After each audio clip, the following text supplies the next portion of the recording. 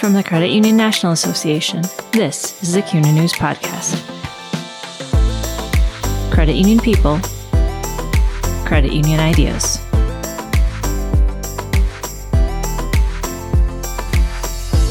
When Angie Bastian studied the snack aisle in the grocery store, she noticed an important omission. No representation of women except for foods geared towards weight loss. That led to a revelation, the decision to be loud and proud about celebrating the feminine. I'm Bill Merrick, Deputy Editor for CUNA News. This episode of the CUNA News Podcast features two keynote speakers from the 2021 CUNA Marketing and Business Development Council Conference, which takes place virtually March 23rd through the 25th. Bastian, the namesake of Angie's Boom Chicka Pop, transformed a garage popcorn business into one of the nation's fastest-growing brands of natural popcorn. She shares lessons in effective branding and how she cut through marketplace clutter with an emphasis on female leadership and empowerment. We also talked to Jean-Paul Gonzalez, a public speaker and motivator, about his philosophy of being all in and the power of commitment. Here's Angie Bastian. Can you tell me a bit about your background?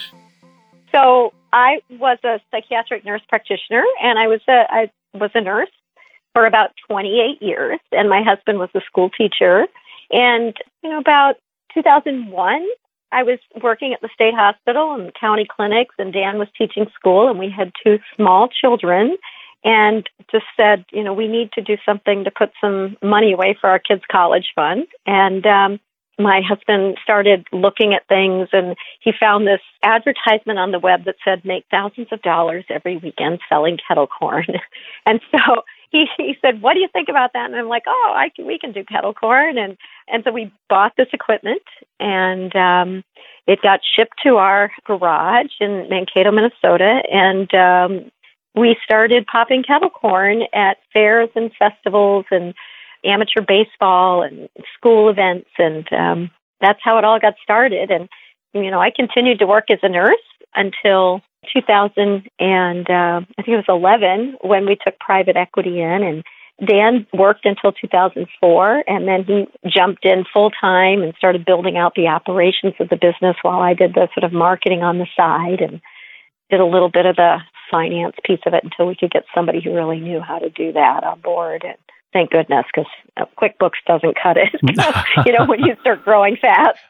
So that's sort of the origin story of, it wasn't Boom Chicka Pop at the time. We just called it Angie's Kettle Corn. And, we were an outdoor vendor popping kettle corn. And we got connected with the Minnesota Vikings because they have training camp in Mankato, Minnesota. And we gifted them 120 bags of kettle corn because we just thought we wanted the players and coaches to just eat it. And the next day, the sales and marketing team came back to us and said, players, everybody loves it. Are you interested in being the sort of the kettle corn of the Minnesota Vikings? And we were like, okay. We thought we made it. What it meant, was another $8,000 investment. We saw it as a platform to sell our product and also to kind of get exposure for what we were doing. And so we started selling in front of the Metrodome every home game for Minnesota Vikings, which was in blizzards. But it gave us an opportunity to be seen by a broader audience, and that then led to inquiry from Lunds & Byerly's. And we went into stores in 2004 in 3 Lunds & Byerly's specialty grocery stores and a food co-op. And we delivered in the back door in our minivan, and we demoed every weekend. We moved the operation, obviously, indoors, found a small commercial kitchen, and started building a business. How did you learn about marketing and branding? Was it kind of on-the-job training? Yes, absolutely on-the-job training. We called our little kettle corn tent like Kettle Corn Cafe. And the way we thought about marketing at that point was to have contact, our product to have contact with people through samples or through experiencing it. And I think having that direct feedback just helped teach us like what they say makes a difference in our business, right? Like we took that feedback from them. They were like, oh, this is a little too salty. Okay, we'll fix it for you because we could do it right then and there. We learned to listen to consumers early on. And it was a valuable tenet in our culture as we grew. in terms of like branding, positioning, messaging, that was an ongoing learning experience for me. And I learned it from a lot of the professionals that we worked with through creative agencies and strategy agencies and branding agencies and our internal team. And I think a lot of entrepreneurs have a vision or have a value, and they don't really know how to articulate it well, and so that the creative agencies can deliver on it. And I think that I learned over time how to articulate the brief to get what I wanted out there, what I felt was impactful, and, you know, in this give and take that happens between brands and agencies. And one of the first learnings I had was about context. When they said, you got to name your product if you're going to put it on the shelf. And we were like, well, what's popcorn called? We hadn't paid any attention, right?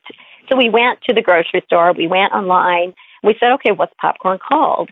At that time, so 2003, 2004, it was called Orville, Vicks, Cracker Jack, Dale and Thomas, Harry and David. And then there were a few that had like locations, regional sort of locations. And then, you know, there was the microwave. But in the ready to eat, I was like, oh, there's no popcorn women here. And I was kind of, where is the popcorn women? And so we decided we wanted to be different. We need to have equal representation on shelf. So we named it Angie's. And so what we were doing at the time was sort of branding and positioning based on our values, but didn't realize the implications of that moving forward. But that was the foundation that we used for everything. We had sort of created this female representation on the shelf. And then when it came to like, hey, we want to look at rebranding, remessaging, everything, instead of being artisanal and all that sort of look that happened in the early 2000s and really wanted to be something more. This is when we took the brief to, you know, an agency and said, can you help us bring this to life? Because here's how we're thinking about it now. And learned a lot. And at some point, you changed your brand from Angie's Kettle Corn to Boom Chicka Pop. What was involved in that transition, and how did you pick the name Boom Chicka Pop? To differentiate yourself, look at where your product lives, you know, and how does it measure up against where it lives on the shelf? I preferred to stand out. I wanted something unique, and I didn't want to have a product that looked like everything else or sounded like everything else. That was sort of the tenet of doing Angie's Kettle Corn. And so in 2011, when we were like, we need to refresh here, and you know, up until that point, a lot of natural and organic products only lived in the natural and organic aisle. That's where they lived. It was kind of a dead space in the grocery store. And we were happy to be there because we felt like it also influenced how people thought about our product and where we should be living. But everything kind of looked the same. Everything kind of looked beige. Everything kind of looked artisanal. I would go into grocery stores and just look and study what was there. And what I began to notice is at that time, a lot of these very permissive snacks, like really good stuff, here's your good potato chips. And it was all in sort of this masculine color palette, which happened to perpetuate some artisanal, permissive kind of look. And there were other branded sort of strategies that looked like they were aimed and speaking to children. And those were very sort of playful and obviously aimed at children. And then the snacks that were aimed at women just sort of assumed that women were on a diet by their naming and the way that they talked about food. And I'm like, hey, hold on. Talk to me in the same way that you're talking to everybody else. And I also noticed the feminine wasn't really celebrated in food. Popcorn became sort of a calorie play in 2011. And it sort of shifted from movie to an indulgence to like here's a healthy sort of snack that you can eat. And so it started getting positioned as diet, women's snack food kind of. And I said, okay, we're going to deliver all of that, but we're going to celebrate the feminine. We are going to be loud and we're going to be proud and we're going to come from a position of empowerment, right? Like an energy and not a diminishment of the feminine in food and on the snack shelf. And so give us what that looks like. And we worked with a creative agency that delivered this bright yellow package and about 5 different names that it could be. And they were 4 names that I think were boring. And one of those names that wasn't boring was Boom Chicka Pow Pow. And we all just like, suddenly there was energy in the room. Like we all laughed, boom chicka pow pow, you know. And so they came back with Boom Chicka Pop. We launched it in May of 2012, the yellow bag. And within 4 months, that yellow bag became our number one selling grocery SKU. When we launched it, we weren't certain we were going to change the entire branding of the business, but Target let us do some testing. We switched a same recipe, switched out one SKU at a time in the new packaging, and they would sell 2 and 3 times velocity in the new packaging. And I just wanted people to stand in front of it and be curious about what it is, to pick it up, to elicit some sort of energy and curiosity. And that's what happened. How can a company know when it's time for a rebrand? Are there certain signs that indicate that you might want to refresh your brand? It's one perpetual refresh. I mean, things move so fast, you got to stay relevant. In terms of refreshing the brand, position, strategy, all that stuff, I think you have a core, this is who you are. But I think all the time you have to respond to consumers' demands to stay relevant in the marketplace. And so that was one of the tenets that we used to say is, let's get gluten-free certified. Okay, so if we're going to change the packaging, what else are we looking at here? Any necessity here to change the package? What else do we see and look at in a way that we haven't seen and looked at it before? Because when you do packaging, you get so close to it, you can't see its flaws. And so we always try to put it in front of other people that have never seen it before, so we could see it through the eyes of other people. And that always helped us hone our messaging and refresh the way we communicated to consumers. And it was a continual refresh for us. I don't think any brand is ever static because people aren't. You've said that having a rich internal environment has been important to your success. What does that look like? A rich internal environment has to be able to tolerate disagreement or opposing opinions. And there has to be a way that people can talk and bring their best self and their best energy to work and to spend it there and their creative selves and the part of themselves that makes them feel like they're relevant and worthwhile. And I think that happens when you create an environment and a culture that is both physically and emotionally safe for everybody. That means everybody valued. We just sort of expanded this in a little bit of a different way when we started thinking about, food safety on the production, because we were primarily an operation to start with. And I came from a psychiatric nursing background in healthcare, and, that's sort of a given, is how you operate in those environments. We needed some structure in place, and we needed safety for people to bring themselves to work. We needed open communication. We needed people to feel like they could be who they are and still work together in a unified way and bring their differences to the workplace and feel accepted. Also, you just have to show your employees concretely that you value them. And that means communicating their value to you directly. It means paying them well. It means bonusing them well. It means if we succeed, they succeed. It's setting them up for a career that maybe is beyond us, even though we'd hate to lose them. We just want our people to do well. What message do you have for credit union marketers and business developers? Well, are they working with entrepreneurs? Are they working with startups? I think the message is be patient with them, help them understand the importance of strategy and the value of their ideas that maybe are rich with creative work, but entrepreneurs don't really know how to maybe articulate it well unless they've been in marketing before. So help them understand their role in writing a great brief, to help build the brand for them. Because entrepreneurs know they want to do that. And I have learned the value of just extraordinary design work and extraordinary strategy work and the value of that. And look, we probably doubled we did double the value of our company in 3 years between 2014 and 2017. We're always good at sales and execution, but we then focused and invested in branding, marketing, enhancing, supporting the brand and the messaging. And I'm going to say that doubled the value of our company when we sold to ConAgra. And I will say that ConAgra, Big Food, is looking for unique, meaningful brands. And that's what attracted them. And we couldn't have gotten there had we not had creative people to help us get there. Creative people play just this amazing role in helping us achieve what our life's work is. John Paul Gonzalez is widely recognized for inspiring the New York Giants football team to its most recent Super Bowl victory with his philosophy of being all in. But as you'll hear, this mindset has its origins in the least likely of places.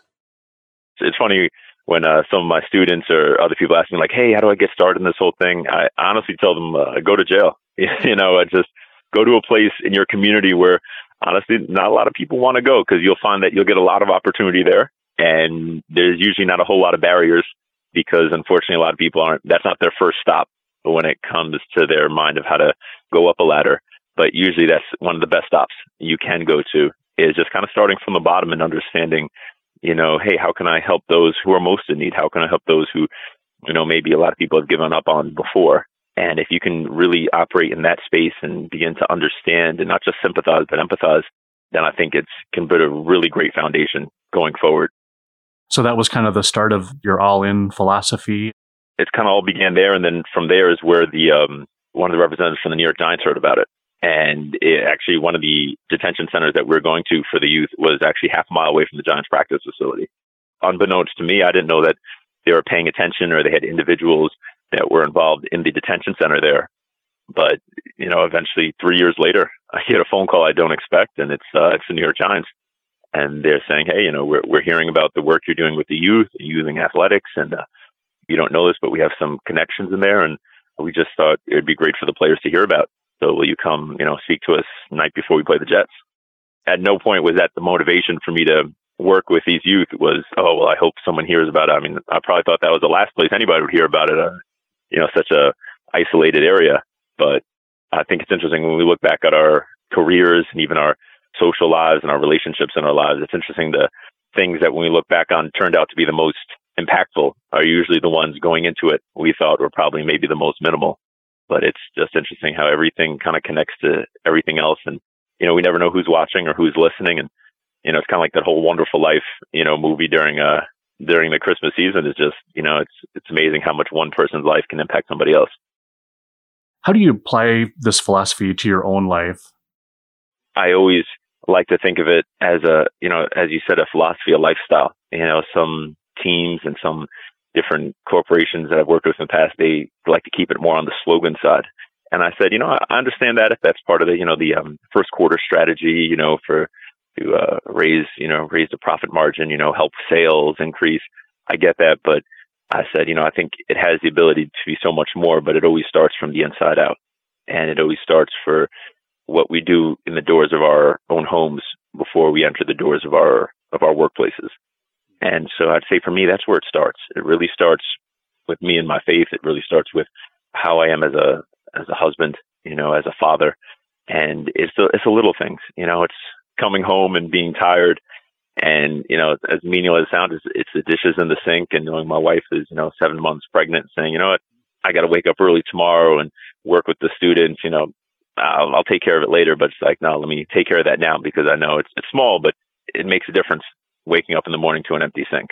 And so it's those things like that, or, reading to my daughter before bed. And instead of just saying, okay, all right, good night, kiss on the forehead, it really starts from there.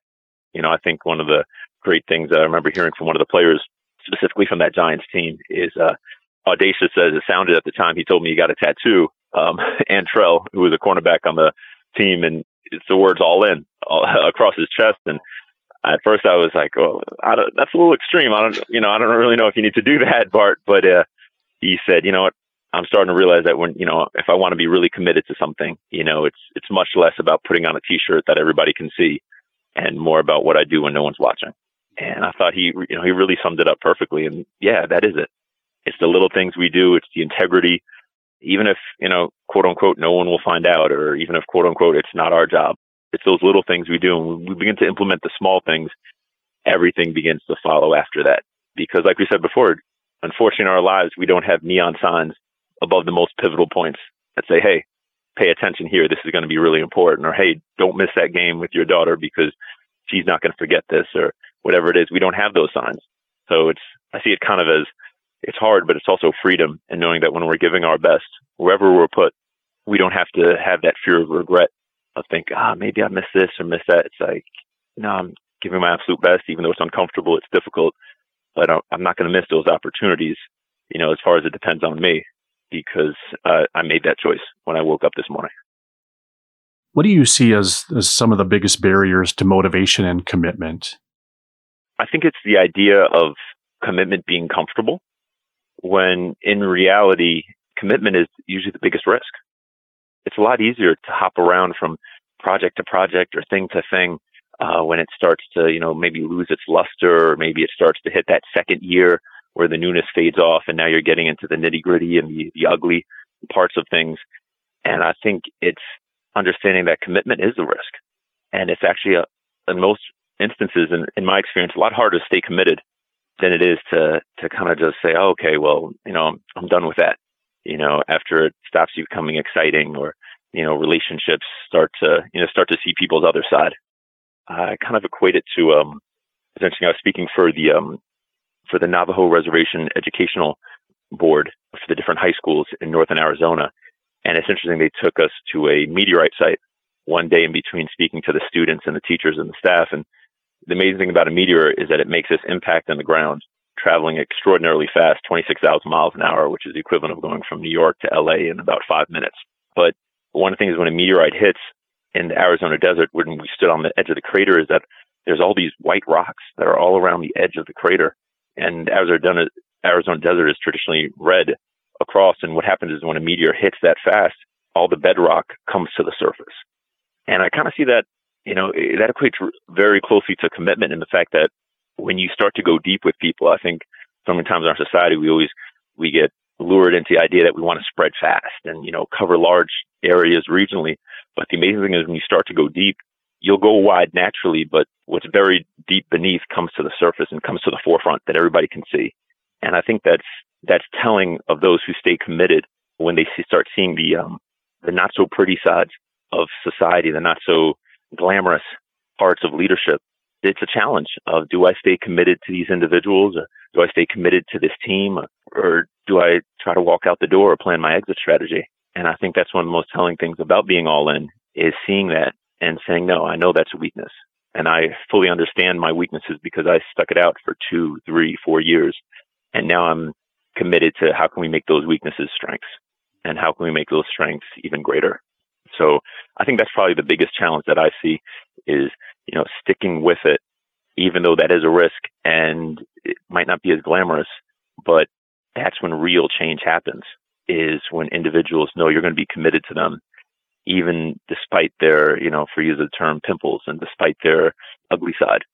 And I see that in my students, is when they know you're really committed to them, even when they've messed up, even when they've, haven't performed the highest, even when they lost their temper, or they got suspended, or they got that detention, and you're still there, not absolving the consequence and not absolving the discipline that'll be required in order to change those behaviors, but you're still there.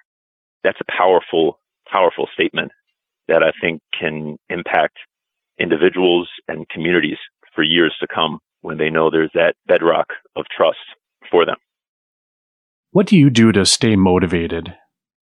That's a great question. And that's something that I always talk to my students about, because a lot of times they naturally assume, oh, hey, well, you're always all in, you're always committed. It's easy for you.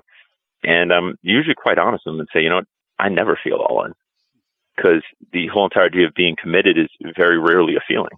It's an action. And after we take action, then the feeling comes. It's much like working out. Very rarely do you feel extremely motivated at 5:30 a.m. to get up to go for a run. But it's in the process of running that our body naturally releases endorphins. And then we get that runner's high. We feel great 20 minutes in, but it's funny how you never get the endorphin release at 5:30 when you need to wake up. And I think that's kind of much of the same in motivation. There's things that we can do to remind us of the path, to remind us of our principles. For me, personally, it's my faith. That's a very big part of my life, but it's then taking action in those steps that then helps us remind, like, wow, this is why I do what I do. This is why I want to go that extra mile for that member of my community. This is why I want to go that extra mile for these students, for these parents.